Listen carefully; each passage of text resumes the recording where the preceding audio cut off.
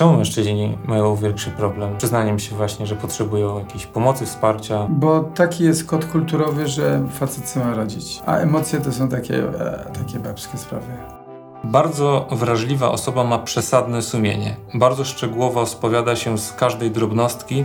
Zwykłe zdenerwowanie powoduje, że uważa, że nie jest w stanie łaski uświęcającej. Wiem, że to jest jedna z największych udręk w konfesjonale księży. Przychodzi pacjent, który mówi tak: mam objawy lękowe i bardzo się boję piekła, że cokolwiek zrobię to grzech i w związku z tym pójdę do piekła. Witam Was bardzo serdecznie. Powiem Wam, że mam wielkiego stresa dzisiaj. Zwykle mam, bo wiecie, znacie mnie jaki jestem, ale dzisiaj to wyjątkowo, bo jak się spotyka, już zdradziłem tuż przed naszą rozmową, że jako osoba, która nomen omen na terapii trochę mierzy się z poczuciem własnej wartości i spotyka się z osobą, która oceni, to jest pewien zgrzyt, którego będziecie obserwatorami. Dlatego... Ale ja nie będę oceniał, więc to raczej będzie rozmowa, tak zróbmy. Fajnie, cieszę się i z góry proszę o wyrozumiałość pana profesora i was. Ale zacznijmy. Na początku może powiem że już pan z moim nazwiskiem, czyli Samołek, się spotkał, czego pan profesor na pewno nie kojarzy, nie chodzi tutaj o mnie, ale mój brat miał pana egzamin kiedyś. Już się boję. Nie zdał. O Jezus Maria. Natomiast w pierwszym terminie nie zdał. Natomiast mimo to dobrze pana profesora wspomina. Aha, to jestem zadowolony, ale... Zdarzają się takie przypadki. No, kiedyś miałem taką sytuację, że byłem z mamą u okulisty, a on mówi: a ja zdawałem u pana egzamin. Ja wtedy zwykle w strachu jestem, czy przypadkiem jakoś nie zraniłem człowieka. No, okazało się, że dałem takie mało mądre pytanie. Jak w psychiatrii występują postacie z Szekspira? Chodziło mi o zespół Otella, który występuje. Edyp też? Edyp czy nie? Też. Nie, bo on jest bardziej w psychoanalizie, jak mi chodziło o Edyp to jest nie Szekspir. Tak. No, już pierwsza kompromitacja. Ale jednak klasycy. Tak. W każdym razie na szczęście to pytanie, chociaż niewiele mówiło o psychiatrii, to jakoś ten okulista zdał i się okiem mamy jakby zajął i pomógł. Rozumiem. Ale rozumiem, że pana bratu nie zaszkodził. Tak, znaczy nie zaszkodził pan profesor, to znaczy skończył specjalizację, niedawno nawet drugą, także nie psychiatryczną, więc być może przez to. Szkoda, to by było dopiero. No, ale jakoś tak, dobrze wspomina, cieszył się w ogóle tym naszym tutaj spotkaniem i w ogóle często się mówi, taka jest formuła, że nie trzeba kogoś przedstawiać, ale mimo wszystko przedstawię. Profesor Bogdan de Barbaro, terapeuta, psychoterapeuta, terapeuta rodzin, także pracownik naukowy, wykładowca. Niegdysiejszy, bo już emeryt. Okej, To trzeba dodać, pracujący emeryt, tak. Tak. I, co jest mi bardzo bliskie z kolei, także aktor. W filmie Nawet nie wiesz, jak bardzo cię kocham Pawła Łozińskiego. I pozwolę sobie o to zapytać, bo tak jak mówię, dla mnie to jest dziedzina bardzo bliska. Przede wszystkim kapitalny film. A mam pytanie o technikę, bo w napisach końcowych jest napisane, że rzeczywiście terapii nagrywać nie można, że to, z czego aktorki czerpały, to swoje doświadczenia, pewnie trochę scenariusza, jakiegoś prowadzenia pewnie reżyserskiego. A jeśli chodzi o pana profesora, jak to wyglądało? To było interakcyjne, na żywo i nie było żadnych uzgodnień wcześniej. Także to się działo z interakcji i z głów, nic więcej. Czyli taka zupełna... Co prawda tam jest napisane, że Paweł był autorem scenariusza, ale bo ktoś musi być, ale Paweł powiedział tylko, że spotkam się z parą matka, córka i one są w konflikcie. To tyle wiedziałem, to tyle było scenariusza.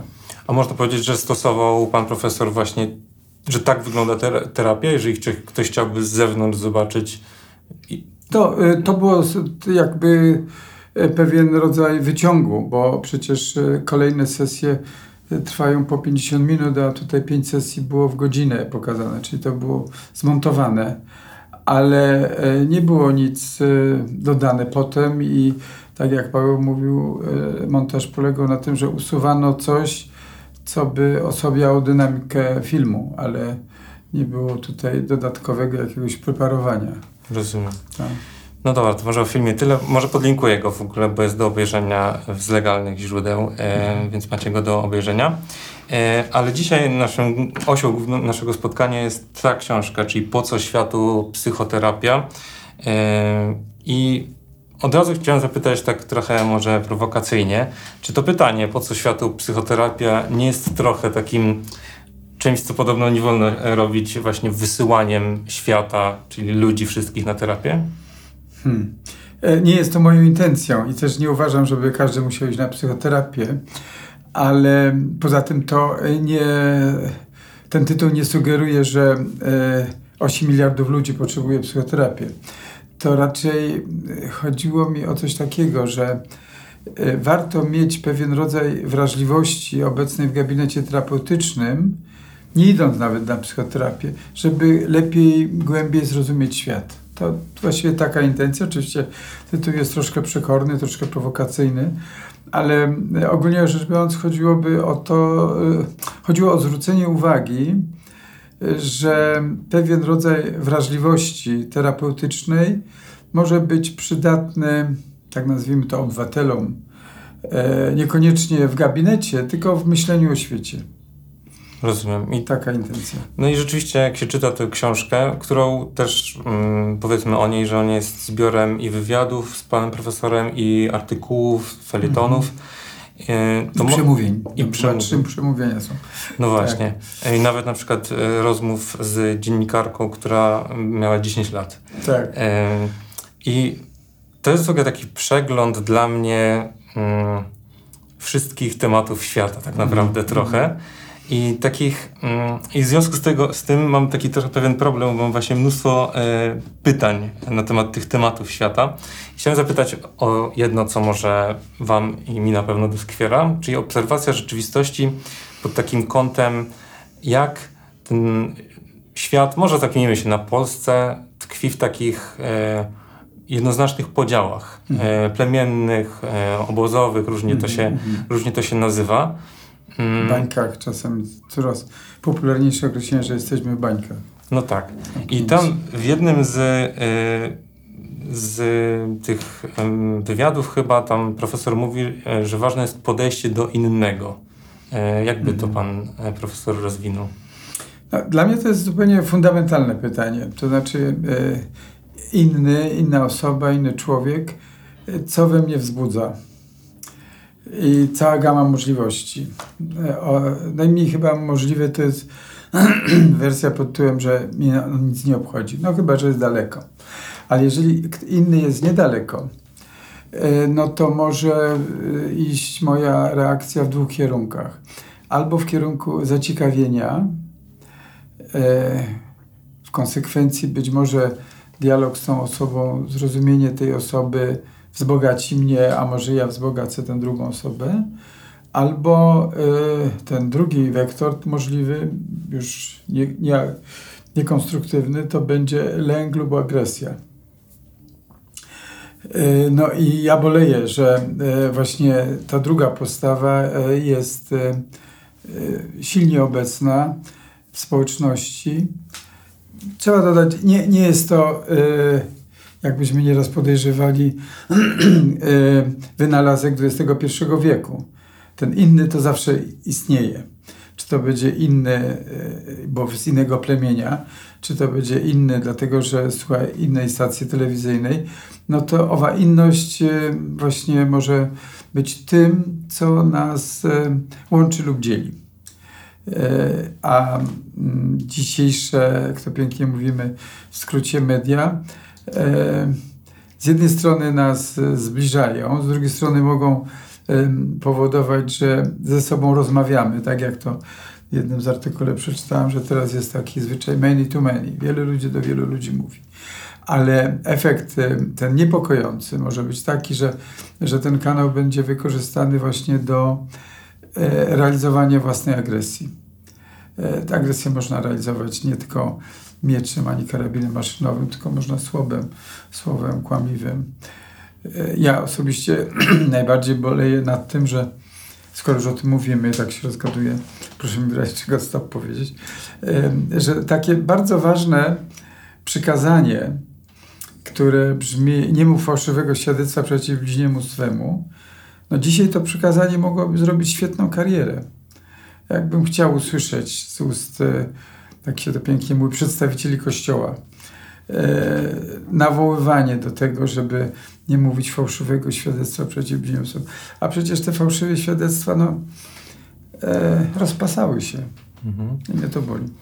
No a zapytam tak, wnikając, jakby obserwując różne przejawy i uczestników tego sporu, że już taki konkretny przykład, że jest na przykład osoba, która, już trzymajmy się tego chrześcijaństwa, być na przykład katolikiem, słyszę od właśnie pana profesora na jakimś kanale, że ta druga osoba może mnie wzbogacić, zaciekawić.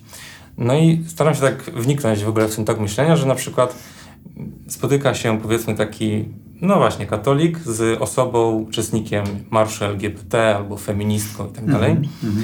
No i on sobie myśli, że ja posiadłem jakąś wiedzę, jakiś katalog praw, mam wartości, moralność, którą na przykład Kościół mi dał.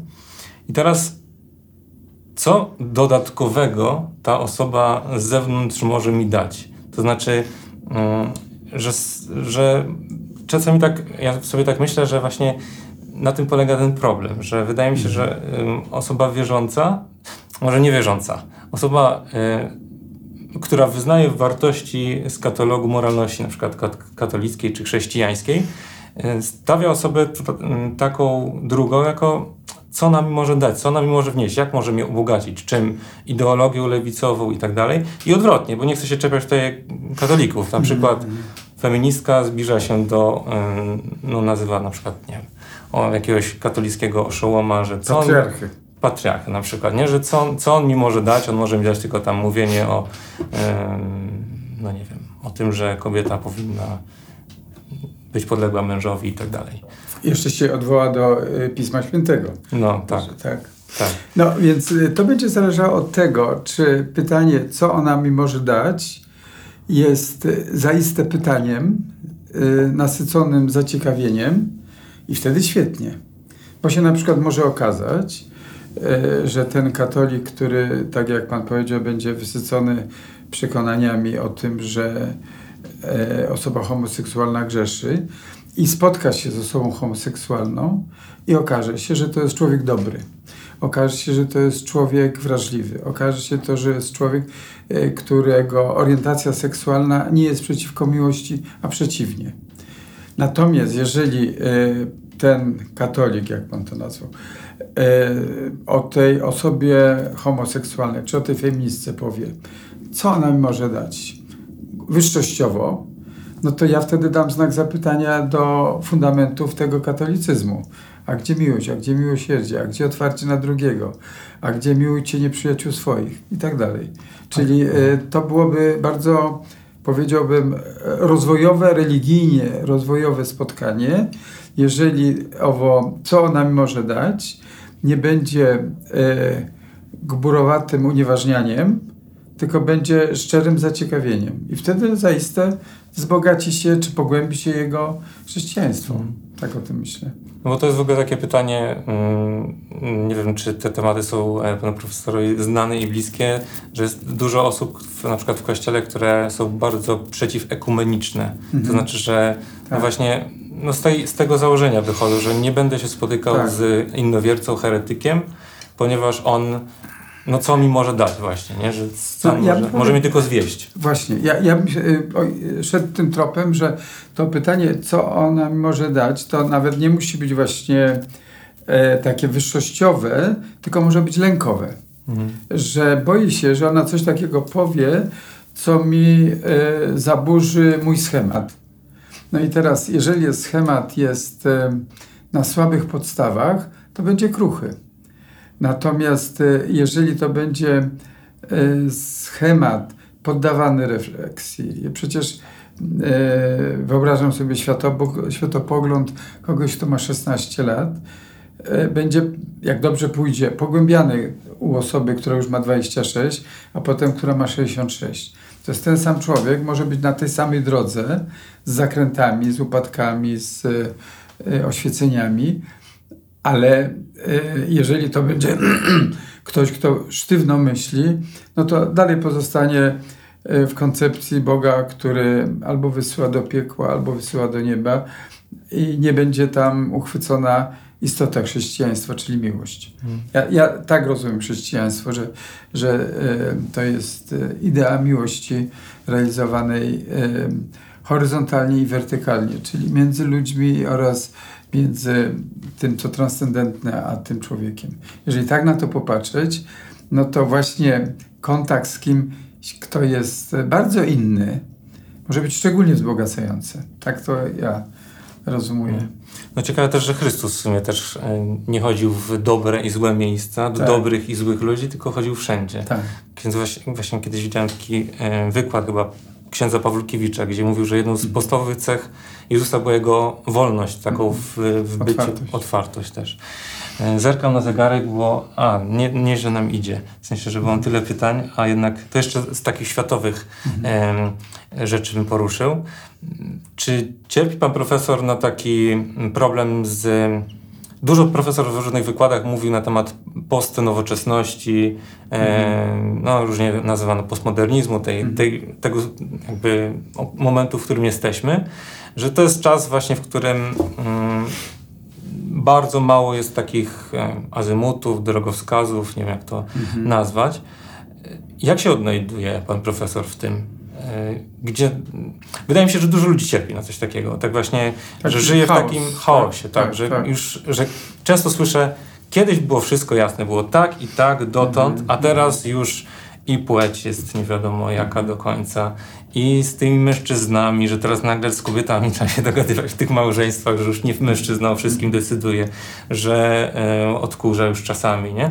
I gdzie jest w ogóle, czy pan profesor rekomenduje jakiś azymut właśnie, czy z czego czerpie, czy w ogóle jak się w tym wszystkim odnaleźć? No, tu jest kilka pytań, bo czym innym jest, żebym ja mówił idź tędy, a tędy, a czym innym jest, jakie są moje azymuty.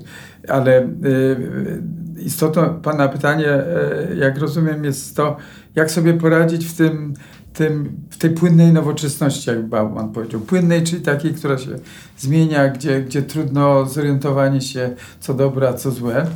I z jednej strony to może być, jak rozumiem, kłopotliwe, może to być stresujące wręcz. No, chciałoby się mieć wskazaną drogę. Nawet jeżeli z zakrętami, to tak, żeby był ten algorytm postępowania. Dzisiaj jest trudniej. No i teraz jest pytanie, czy człowiek się zanurzy w chaos i powie, nic nie muszę, wszystko mogę. No i wtedy to będzie taka, można powiedzieć, ścieżka po nowoczesności, zgodna z tym hasłem everything goes, czyli właściwie taka pozaetyczna, czy aetyczna.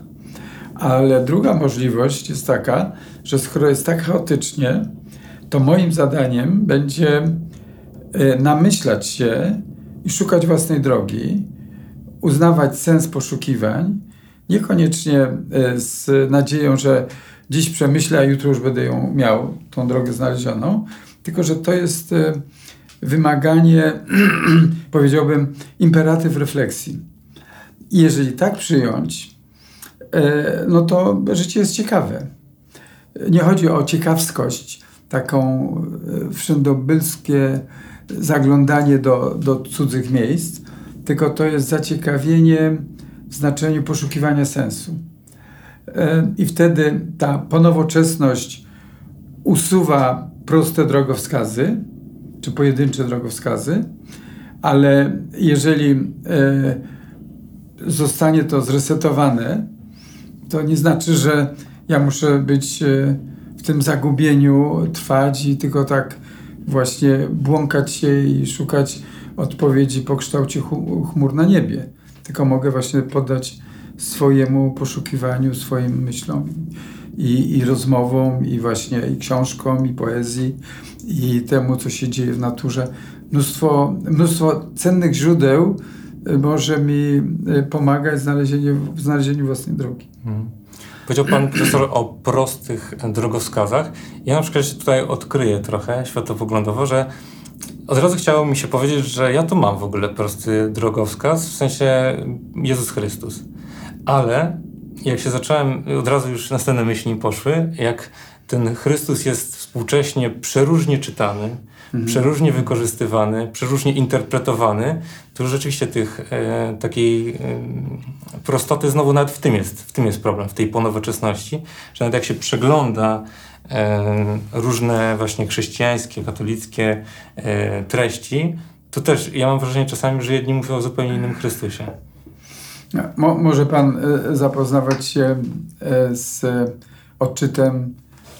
odczytywaniem Chrystusa, czytając Tygodnik Powszechny, a może pan czytać Głos Niedzielny albo inne tak zwane katolickie media. No i rzeczywiście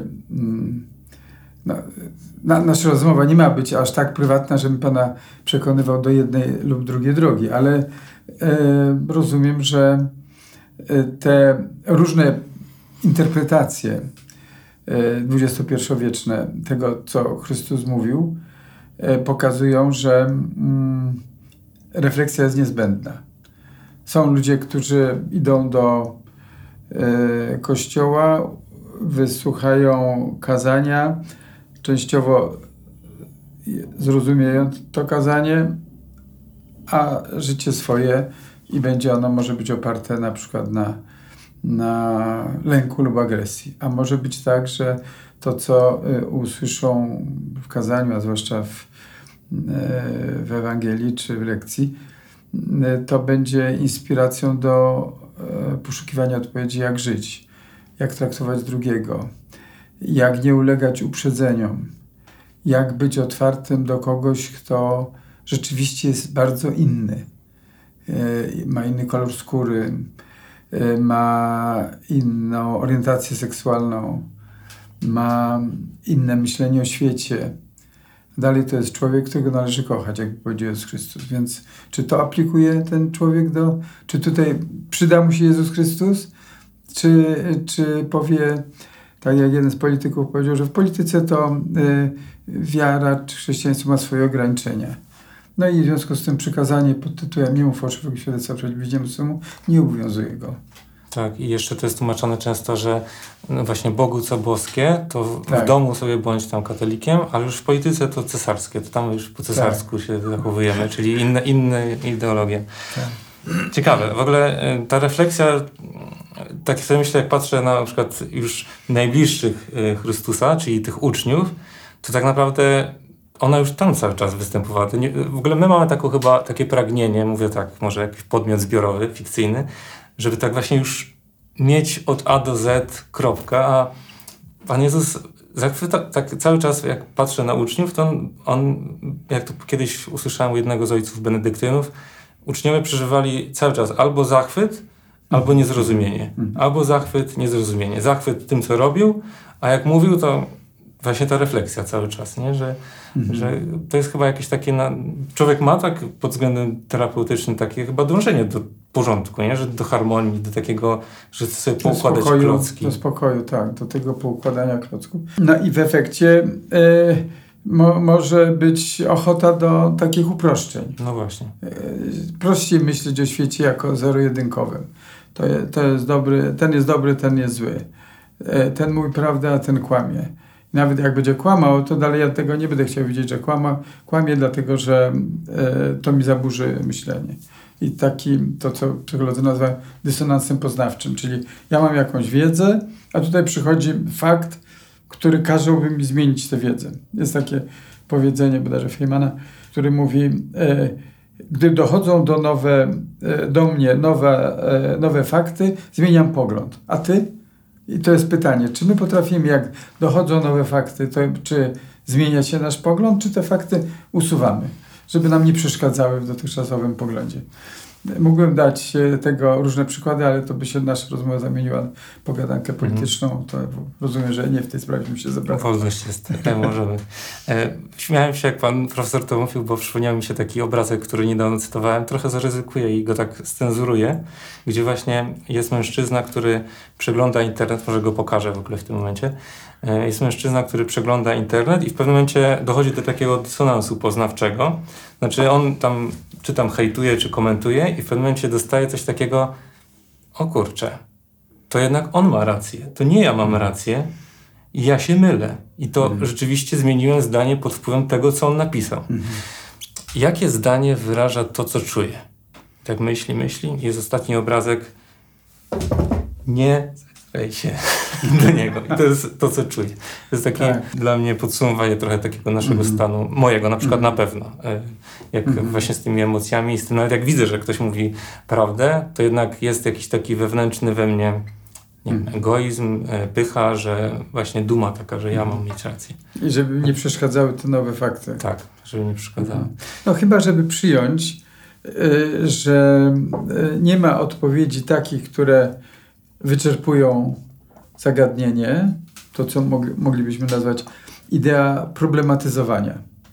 Jeżeli ta idea problematyzowania, czyli dostrzegania złożoności rzeczywistości, jeżeli ona byłaby na energii zaciekawienia, to wtedy mamy komfort.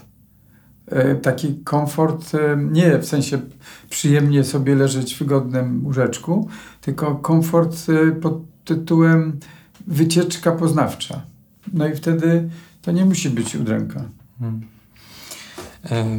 Przejdę do następnych wątków. Może teraz trochę zahaczaliśmy te wątki religijne i pewnie często dostaje pan profesor takie pytanie, ale zadam je mimo wszystko jeszcze raz i trochę podrążę o tą neutralność światopoglądową terapeuty.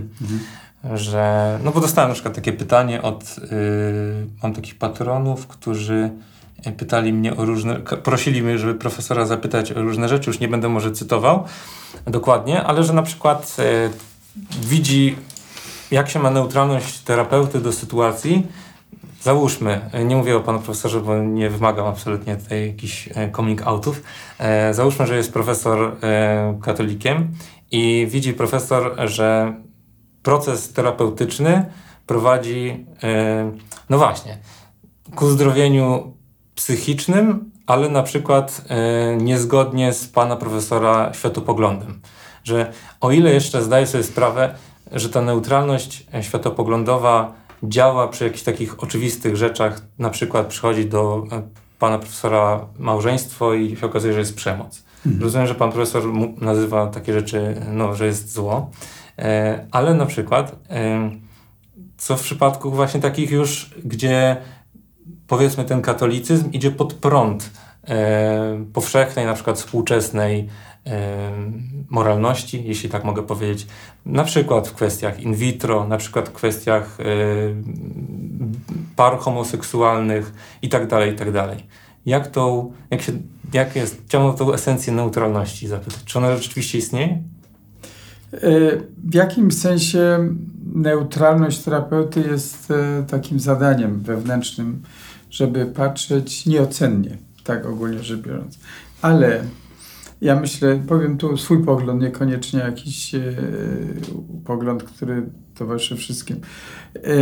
Istnieją pewne granice tego, co się ma dziać w gabinecie i granice neutralności istnieją.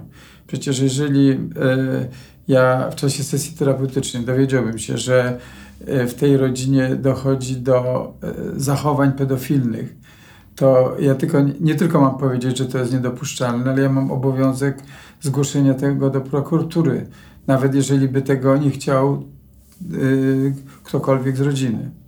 A więc neutralność ma swoje granice i nie trzeba do tego aż aktów pedofilnych, ale to jest także kwestia właśnie, tak jak pan powiedział, przemocy. To jest kwestia takich zachowań, które zagrażają innemu. Oczywiście granica między przemocowe a nieprzemocowe nie jest jednoznaczna. Jeżeli na przykład ludzie się kłócą, to jest przemoc czy nie przemoc? Albo jeżeli jedna osoba drugiej dokucza, to jest przemoc albo nie. Więc to wymaga wniknięcia. Natomiast niezależnie od światopoglądu, w sensie ontologii danej osoby, w co wierzy, jaka jest jego metafizyka terapeuty, to niezależnie od tego istnieją pewne, powiedziałbym, wartości uniwersalne, takie jak właśnie niekrzywdzenie innych. I to wtedy nie będzie miało znaczenia, czy dana osoba jest, czy dana para jest homoseksualna, czy heteroseksualna. Ważne jest to, czy jedna osoba drugiej osoby nie nadużywa fizycznie, psychicznie i tej wartości terapeuta będzie bronił. Natomiast para homoseksualna w terapii nie stanowi dla mnie powodu do tego, żeby jej mówić, a przecież Kościół katolicki mówi, że homoseksualność nie jest dobra, powstrzymujcie się. Ja tak nie mówię. Ja szanuję to, że to jest para homoseksualna. Jeżeli oni się kochają, to raczej ja ubolewam nad tym, że homoseksualność jest jakoś, trudno powiedzieć, mam poczucie, że to jest tak podwójnie przez Kościół opisywane, że z jednej strony rozumieją kapłani tą homoseksualność, a z drugiej strony, ja nie mówię jak się zachowują, tylko że w tej wersji eksportowej jak mają, rozumieją, ale jednocześnie zakazują. Mnie to nie przekonuje i na pewno nie jestem od tego, żeby wchodząc do gabinetu mówić coś, co by im miało podważać jakoś ich wybory czy ich orientację seksualną. Rozumiem. Naraziliśmy się teraz słuchaczom? Nie. Moi słuchacze są, myślę, zaciekawieni. To Bóg zapłaci. No właśnie. No bo na przykład tak jest, uważam, dużo osób wśród osób wierzących, którzy boją się terapii, na przykład właśnie z tego powodu. Może nie z powodu akurat wątku homoseksualnego, ale że boją się, że terapeuta w jakiś sposób poluzuje te rzeczy, w które oni wierzą i które uważają za słuszne i tak dalej. Tylko właśnie pytanie, czy to postawa pana profesora jest postawą taką uniwersalną wszystkich terapeutów?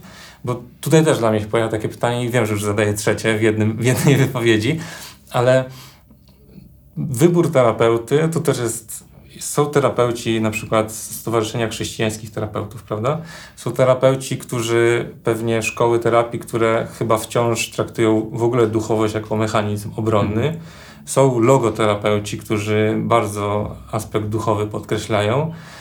Jest chrześcijańska terapia integralna i rozumiem, że jak się w tym odnaleźć? Jakby profesor tą osobę jakoś uspokoił? Bo po co światu terapia? To ja bym zapytał, po co katolikom psychoterapia? Albo chrześcijanom? Psychoterapia nie jest tożsama z duszpasterstwem. Psychoterapia ma pomóc w rozwiązywaniu konfliktów wewnętrznych, ma pomóc w rozwiązaniu problemów, ma usuwać cierpienia, objawy, konflikty wewnątrzrodzinne. Dzisiaj psychoterapeuta powinien umieć rozmawiać na tematy duchowe, ale nie będąc w roli duszpasterza, który prowadzi do swojego wyznania, tylko ma pomóc klientowi czy pacjentowi rozumieć swoją duchowość. I kłopot może polegać na tym, jeżeli na przykład przychodzi pacjent, który mówi tak, mam objawy lękowe i bardzo się boję piekła, że cokolwiek zrobię to grzech i w związku z tym pójdę do piekła. To ja nie będę się zamieniał w pasterza, który mu mówi proszę dokładnie przeczytać Ewangelię, tylko ewentualnie powiem proszę iść do duszpasterza, który z panem to omówi. Trafi na egzorcystę. O egzorcyzmie na przykład osobny wątek. Na przykład radykalnego. Dlatego tak rzuciłem, przepraszam, że przerwałem, ale że trafi na kogoś, kto, no tak, bój się. No to ja daję sobie prawo do tego, żeby namawiać do pójścia do duszpasterza, o którym wiem, że nie zajmuje się straszeniem, piekłem, tylko zajmuje się skazaniem czy pokazaniem, że Bóg jest miłością. Albo że uwrażliwi go na dylematy metafizyczne. Ubolewam, że są księża, którzy się zajmują straszeniem. To mi się nie podoba. Mhm.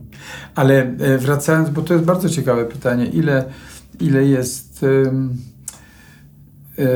jak się ma granica duszpasterstwa do psychoterapii. Kiedyś przez kilkanaście lat mieliśmy takie seminarium, gdzie psychoterapeuci i księża mieliśmy takie dyskusje na temat tego, jak zrozumieć daną osobę od strony duszpasterskiej i od strony psychoterapeutycznej. I często były to perspektywy, które się wzajemnie wzbogacały, ale psychoterapeuta nie usuwał problemów duchowych ani wrażliwości metafizycznej, podobnie jak ten dominikanin czy jezuita nie mówił wszystko przy pomocy listów świętego Pawła sobie wyjaśnimy. Więc myślę, że tutaj najodpowiedniejszą perspektywą będzie wzajemne respektowanie się i szanowanie odrębności i gdy jesteśmy w pobliżu granicy między jednym a drugim, żeby być uważnym na to, co słychać w tej drugiej perspektywie. Ja też często psychoterapię, nawet powiem może o takim moim doświadczeniu, wielu ludzi mi też takie coś pisze, że terapia też bardzo, wiele jest osób, które mówią, że sprawia, że bardziej się zbliżają do Pana Boga. No bo te przeróżne rzeczy, nie wiem, czy profesor na pewno zna księdza Krzysztofa Grzywocza. On był w tym seminarium, o którym mówiłem przed chwilą. No właśnie, tam pisał o jakimś z pana profesora udziałem, więc to było to, I właśnie, no bo wszystkie te przeróżne rzeczy, nawet coś takiego bardzo przykrego i bolesnego jak depresja, przecież naprawdę przeżywanie Pana Boga, no to jest w ogóle zupełnie inne. W sensie nawet zasłania Pana Boga, że to jest jakieś takie zamazane lustro, którego terapia dopiero powoli, może szybę, którą dzięki terapii można zobaczyć w ogóle przez tą szybę gdzieś dalej, tak mi się wydaje. Mało tego, przecież bywają takie stany depresyjne, które są do usunięcia nie tylko psychoterapią, czy nie tylko Słowem Bożym, ale potrzebne jest podanie leku przeciwdepresyjnego, który pozwoli, że na synapsie będzie dostateczna ilość serotoniny i będzie nasz obraz świata i obraz Boga i obraz relacji międzyludzkich będzie nie zaczerniony tym stanem depresyjnym. No właśnie, to tak w tym wątku przypomniało mi się świetne pytanie trochę o tym. I zacytuję, bo myślę, że to jest dobry moment. Mam pytanie do pana profesora. Bardzo wrażliwa osoba ma przesadne sumienie. Bardzo szczegółowo spowiada się z każdej drobnostki. Zwykłe zdenerwowanie powoduje, że uważa, że nie jest w stanie łaski uświęcającej. Jak ją tego oduczyć? Nie da się ją przekonać do pójścia na terapię, bo uważa, że przecież jest zdrowa.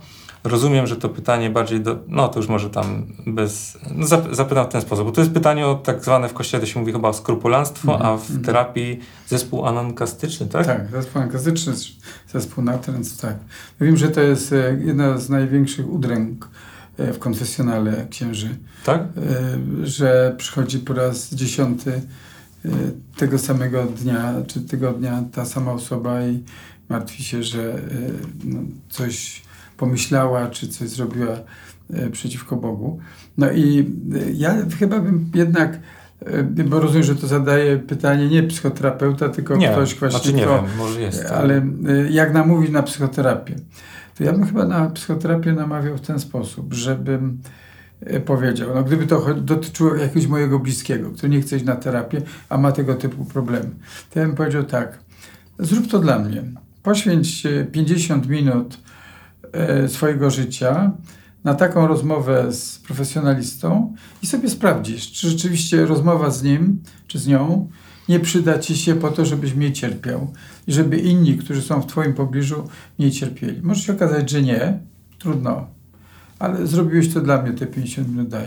I bywa, że te 50 minut pokażą tej osobie, że praca na przykład nad tym, co się działo we wczesnym dzieciństwie tej osoby, że praca nad niegdysiejszymi traumami, że praca, czyli jakimiś urazami psychicznymi, może seksualnymi, może fizycznymi, że praca nad tym we więzi, jak my nazywamy, w przymierzu terapeutycznym z tym terapeutą, coś cennego przyniesie. Czasami w nerwicy natręt przydatne są lekarstwa także, ale tutaj bym jakoś zrezygnował z wersji pod tytułem tyle razy ci mówiłem, że to nie ma sensu, więc zaprzestań. No bo to jest silniejsze. Ten zespół natręt jest silniejszy, ale moje doświadczenie jest takie, że to jest coś, co przy pomocy psychoterapii, farmakoterapii można co najmniej osłabić. Czyli, a z tym w ogóle chyba często się pan profesor spotyka z tym takim wysyłaniem na terapię, bo innych pytań kontroluję czas. Z innych pytań pojawiło się coś takiego też z wysyłaniem na terapię. Sytuacja pewnie klasyczna. Osoba w małżeństwie, powiedzmy mąż, jest według małżonki uzależniona i cierpi z tego powodu. Czy to od gier, czy od alkoholu, czy od pornografii i tak dalej. Natomiast ta osoba, nawet w tym pytaniu nawet było to, że nawet ta osoba to widzi, dostrzega w ogóle ten problem, że rzeczywiście spędzanie 6 godzin w ciągu dnia codziennie przez całe życie przy grach to nie jest to już jest symptom jakiegoś uzależnienia i radzenia sobie z czymś w życiu. No ale jednocześnie brakuje tej kropki nad i tej takiej decyzji, która jest, rozumiem, niezbędna.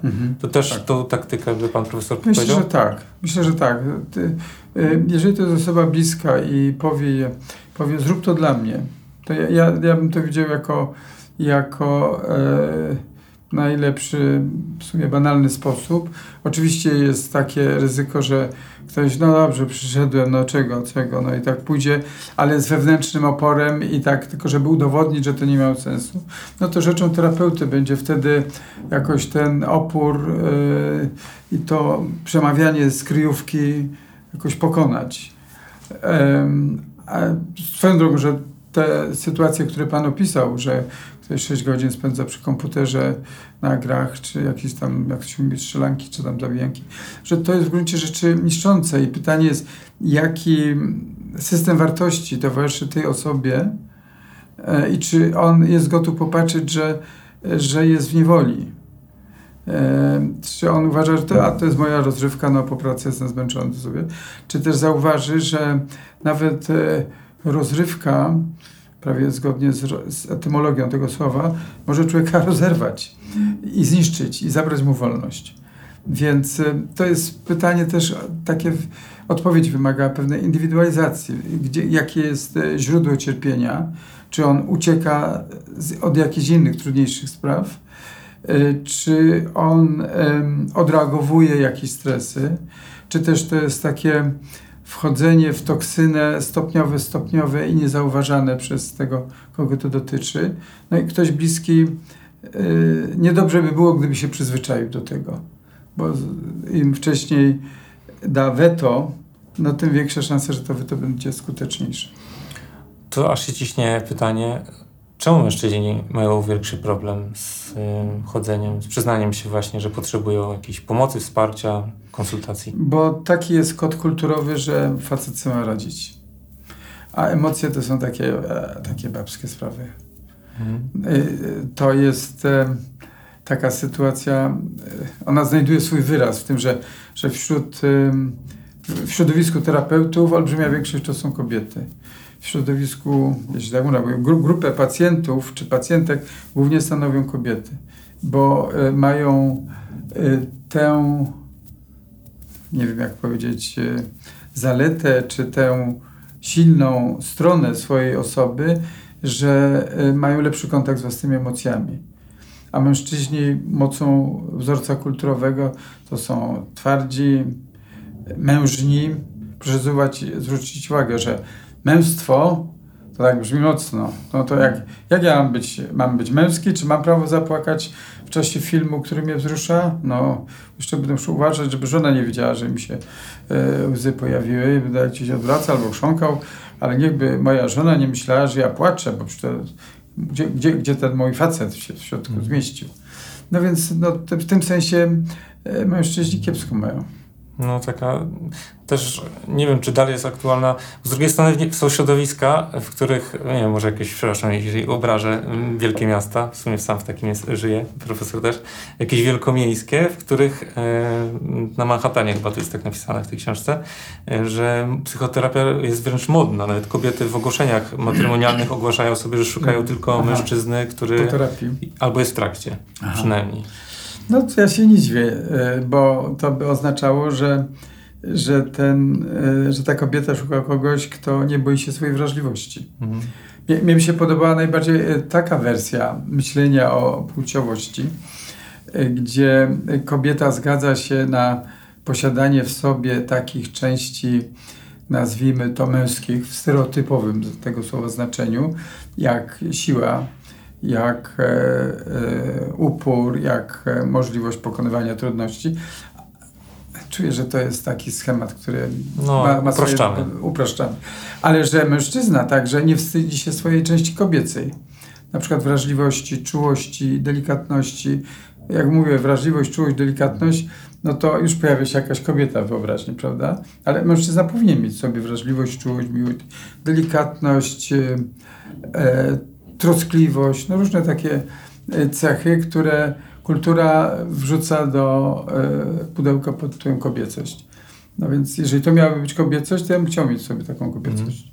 Chociaż na przykład Pismo Święte zachęca do takiej postawy, że tam owoce Ducha Świętego to jest między innymi łagodność, opanowanie i tak dalej. Nie wiem, czy delikatność, ale łagodność można byłoby spokojnie. Łagodność tak, ale z tym opanowaniem to co by było do opanowania? No pewnie sami siebie, żebyśmy się opanowali. No tak, ale jeżeli opanowanie oznacza to, że ja ja decyduję o swoim zachowaniu, to tak. Nie tłumię, bo może być też rozumiane jako tłumienie, tak, że nie wyrażam swoich jakichś tam bólów czy agresji i tak dalej. Tak. Dobra, jeszcze jest nieźle z czasem. To kolejne pytanie. Na terapii często się człowiek zmaga już jak jest z takim czymś, że w pewnym momencie odkrywa, że samoświadomość często jest takie, stawia sobie człowiek pytanie, czy warto było? To znaczy, czy warto było poznawać te wszystkie swoje mechanizmy, podręczne zachowania, na przykład odkryć to, że jest się z jakiegoś powodu, w Krakowie się chyba nie mówi tego słowa na B, 3-literowego, że to jest przekleństwo. A drugie U? U. Aha. Kiedyś użyłem... Domyślam się trzeciego, tak. Trzecia litera alfabetu. Tak. Kiedyś użyłem i mi ktoś napisał, że to jest w Krakowie przekleństwo. Nie słyszałem. No to brzydkie, tak. Tak? Oj tak, to jest słowo takie unieważniające. Aha, okej. Tak. Ja myślę, że to jest tak jak gbur. Ja myślę, że to jest synonim gbur. Nie, jakby to próbować zdekonstruować, to nie wiem, czy się nadaje do tego programu. Tak? Dobra, domyślmy się. W każdym razie odkrywa człowiek, że ma takie w sobie coś, jakąś część siebie, to jest różnie pewnie nazywane, czy superego, tak? Czy coś takiego, no na przykład skłonność, na przykład jest perfekcjonistą, ma wrogie nastawienie do świata, uważa, że świat jest przeciwko niemu i z tego wynika, na przykład w podręcznej sytuacji spotyka się na przykład z profesorem na wywiadzie i myśli, o nie, on chce mnie zniszczyć, on chce mnie, chce mnie poniżyć, chce mnie pewnie w tej rozmowie i takie ma domyślne zachowanie. Tak. I na przykład spotykam się już z takim czymś, że widzę, że tak reaguję w świecie na ludzi i to mi nie wystarcza. To znaczy terapia mi to odkrywa, że widzę, że to mam, ale brakuje mi tej tabletki albo przycisku Enter, który mi uwolni mnie od tego. Rzecz w tym, że terapia nie kończy się na tym, że ten klient poczuje taką trwogę czy taki niepokój, terapeuta chce mnie zniszczyć. Jeżeli pacjent coś takiego poczuje, to następny krok będzie sprawdzenie skąd taka myśl. Często takie przekonanie, czy takie odczuwanie terapeuty zaprowadzi nas drogą pytania, czy już kiedyś coś takiego pani przeżywała. I okaże się, że coś takiego przeżywa ze strony kogoś bliskiego, najczęściej rodzica. No, w żargonie terapeutów będziemy to nazywać przyniesieniem. No i potem jest praca nad tym, więc to nie tylko chodzi o to, że w terapii człowiek siebie lepiej zrozumie, tylko zrozumie też pewne pułapki, czy to poznawcze, czy to emocjonalne, w które wpadł i możliwość rozmowy na ten temat, ale także doświadczenia, że jest inaczej, pomaga wyjść z tego dołka. To znaczy nie tylko miejsce ma wgląd, czyli rozumienie siebie, ale jeszcze to, co nazywamy korektywnym doświadczeniem emocjonalnym, że ten pacjent, ten klient przekona się, że ten terapeuta wcale nie ma zamiaru zniszczyć, tylko jest po jego stronie, jest z troską i uważnością na jego problemy. I jak to korektywne doświadczenie emocjonalne będzie ważnym doświadczeniem, to doświadczenie poprowadzi do życia, do nowych doświadczeń też poza gabinetem. No i to będzie pomocne. Aha, będzie zmiana. Rozumiem. Nie tylko rozumienie siebie, ale zmienianie siebie. Czyli też to doświadczenie jest ważne. Tak. Korektywne, jak to się nazywa jeszcze? Doświadczenie emocjonalne. Doświadczenie emocjonalne. Czyli dla współczesnym Corrective Emotional Experience, żeby tak było. Że jesteśmy w XXI wieku. Okej. Czyli na przykład, że jak jest na przykład redaktor prowadzący perfekcjonistą i sam ustawia wszystkie sprzęty i obsesyjnie myśli, czy jest wszystko dobrze ustawione i powiedzmy, że tym doświadczeniem jest to, że specjalnie puszcza 10 razy źle albo już odpuszcza i okazuje się, że 10 razy nic się nie stało tak naprawdę. I to są te doświadczenia, tak? No na przykład, może. Ja nie byłem nigdy w tej roli, więc... No dlatego ja pytam, tak trochę korzystam z obecności profesjonalisty. To może takie puentujące już pytania. Chciałem zapytać o pana właśnie to, tak już, jak pan w ogóle jest w życiu pod takim kątem jako terapeucie? To znaczy, czy pan, bo osoba na przykład, która chodzi na terapię, często widzi w innych właśnie już tylko jakieś psychologiczne, psychiatryczne zachowania albo właśnie mechanizmy, schematy i tak dalej i zaczyna przestać widzieć człowieka, tylko że dobra, on ma to, tutaj w dzieciństwie pewnie był to miał, to rodzice pewnie mu dali to i tak dalej i brakuje i robimy ja wierzę z 3 części człowieka, nie wiem, ciało, psychika, duchowość, właśnie ograniczenie tylko do psychiki. Jak pana profesora, jeśli mogę zapytać takie osobiste pytanie? Tak, to jest osobiste, ale to może, rozumiem, to jest takie pytanie, czy psychoterapia nie szkodzi psychoterapeucie? Tak. Czy umysł psychoterapeuty nie da się tak psychoterapii opanować, że już nie pamięta o tym, że na przykład jest coś takiego jak mecz i świątek, albo jest coś takiego jak Chiny zagrażające Tajwanowi, albo że jest coś takiego jak małże lepsze od ryżu.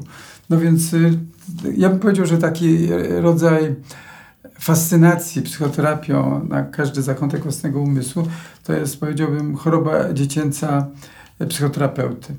To znaczy, że jak jest świeżo po kursach albo po takich właśnie zachwytach, co też psychoterapia nie potrafi, no to jest gotów właśnie swoich bliskich psychoterapeutyzować albo postrzegać przez pryzmat tu przeniesienia, tu projekcja, tu identyfikacja projekcyjna, tu wyparcie i tak dalej. No ale to mu szkodzi. Jak dobrze pójdzie, to się zorientuje wcześniej, że owszem, namysł nad kryzysem nastolatka w odniesieniu do własnych dzieci, do tego się przydaje świadomość, że nastolatki miewają kryzysy i to nie znaczy, że on czy ona będzie w jakimś fatalnym życiu, tylko dlatego, że w wieku 16 lat wypił czy wypiła butelkę piwa. Więc pewien dystans czy świadomość pewnych zjawisk może się przydawać. Może też się przydawać na przykład do lepszych rozmów. Terapeuci mają obowiązek umieć rozmawiać. No więc to też się może przydać. Ale jeśli pan mnie pyta, co mi daje psychoterapia, no to daje mi zaciekawienie światem, zaciekawienie ludźmi.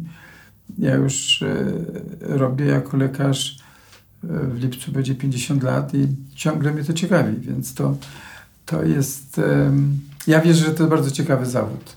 Ciekawy, bo można siebie rozwijać, można drugim pomagać, można mieć bezpieczeństwo ekonomiczne i można tą pracą jakoś tak uwrażliwiać się na to, co się dzieje dookoła. W tym sensie pytanie w książce jest, po co światu psychoterapia, a nie po co ludziom być psychoterapeutami, ale jednak to też pośrednio tam jest o tym mowa. Bardzo wam polecam tę książkę, bo uważam, że to jest taka fascynująca przygoda, że można tak przeróżne tematy, nie wiem jak to nazwać, to jest takie dla mnie ta książka to jest taki zbiór zwiastunów filmów, tak trzymając się mojej dziedziny, że tak, one są tak podotykane, ale tak, chciałbym zobaczyć ten film. Chciałbym to jakoś zgłębić. Dziękuję, cieszę się. Także bardzo gratuluję dorobku, bo to jest taki, tak jak powiedziałem, taki zbiór. Nazbierało się tych różnych rzeczy. A jakieś plany na przyszłość? Jakie pan profesor ma? Piłka nożna też słyszałem, że może profesor się zdradzić z sympatiami klubownymi? Ja mam ten kłopot, że ja, przez to, że jestem krakowianinem, to ja lubię i Krakowie, i Wisłę. A Garbarnie? No był czas, jak na Ludwinowie grał. Tam pamiętam, taki był obrońca Konopelski, który potem przyszedł do Krakowi. Ale to było właśnie jakieś 60 lat temu. No ale tam tego stadionu, ale głównie to była ta Krakowia i Wisła. No i właściwie w tym sensie jestem dziwaczny, że w żadnej z tych baniek nie jestem. Ciekawe. I czasem najlepszy jest poniedziałek, kiedy się dowiaduję, że obie i Krakowia i Wisła wygrała. A jak Krakowia gra z Wisłą, to chyba życzę remisu. Więc to nie ma w tym mojej bańce nie ma wiele osób.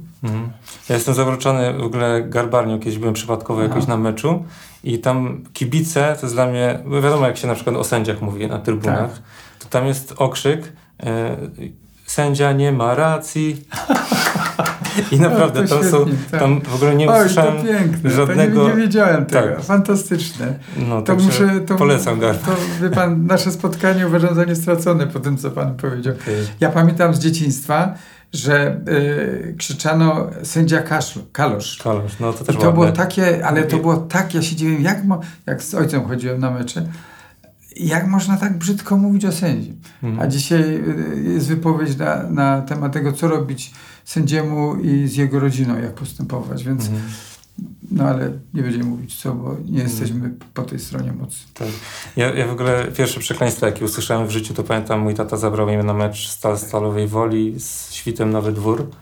Mazowiecki nie? Tak. I byłem w szoku w ogóle. Pamiętam to doświadczenie bardzo mocno. Takie jedno z pierwszych wspomnień dzieciństwa, że są takie słowa i to właściwie nie było jako przerywnik, tylko jako taki... I to mi utkwiło w pamięci. A to jest osobny wątek, dusza kibica, a dusza kibula, prawda? Jak to też taka właściwie płynna granica i co mogą zrobić emocje grupowe.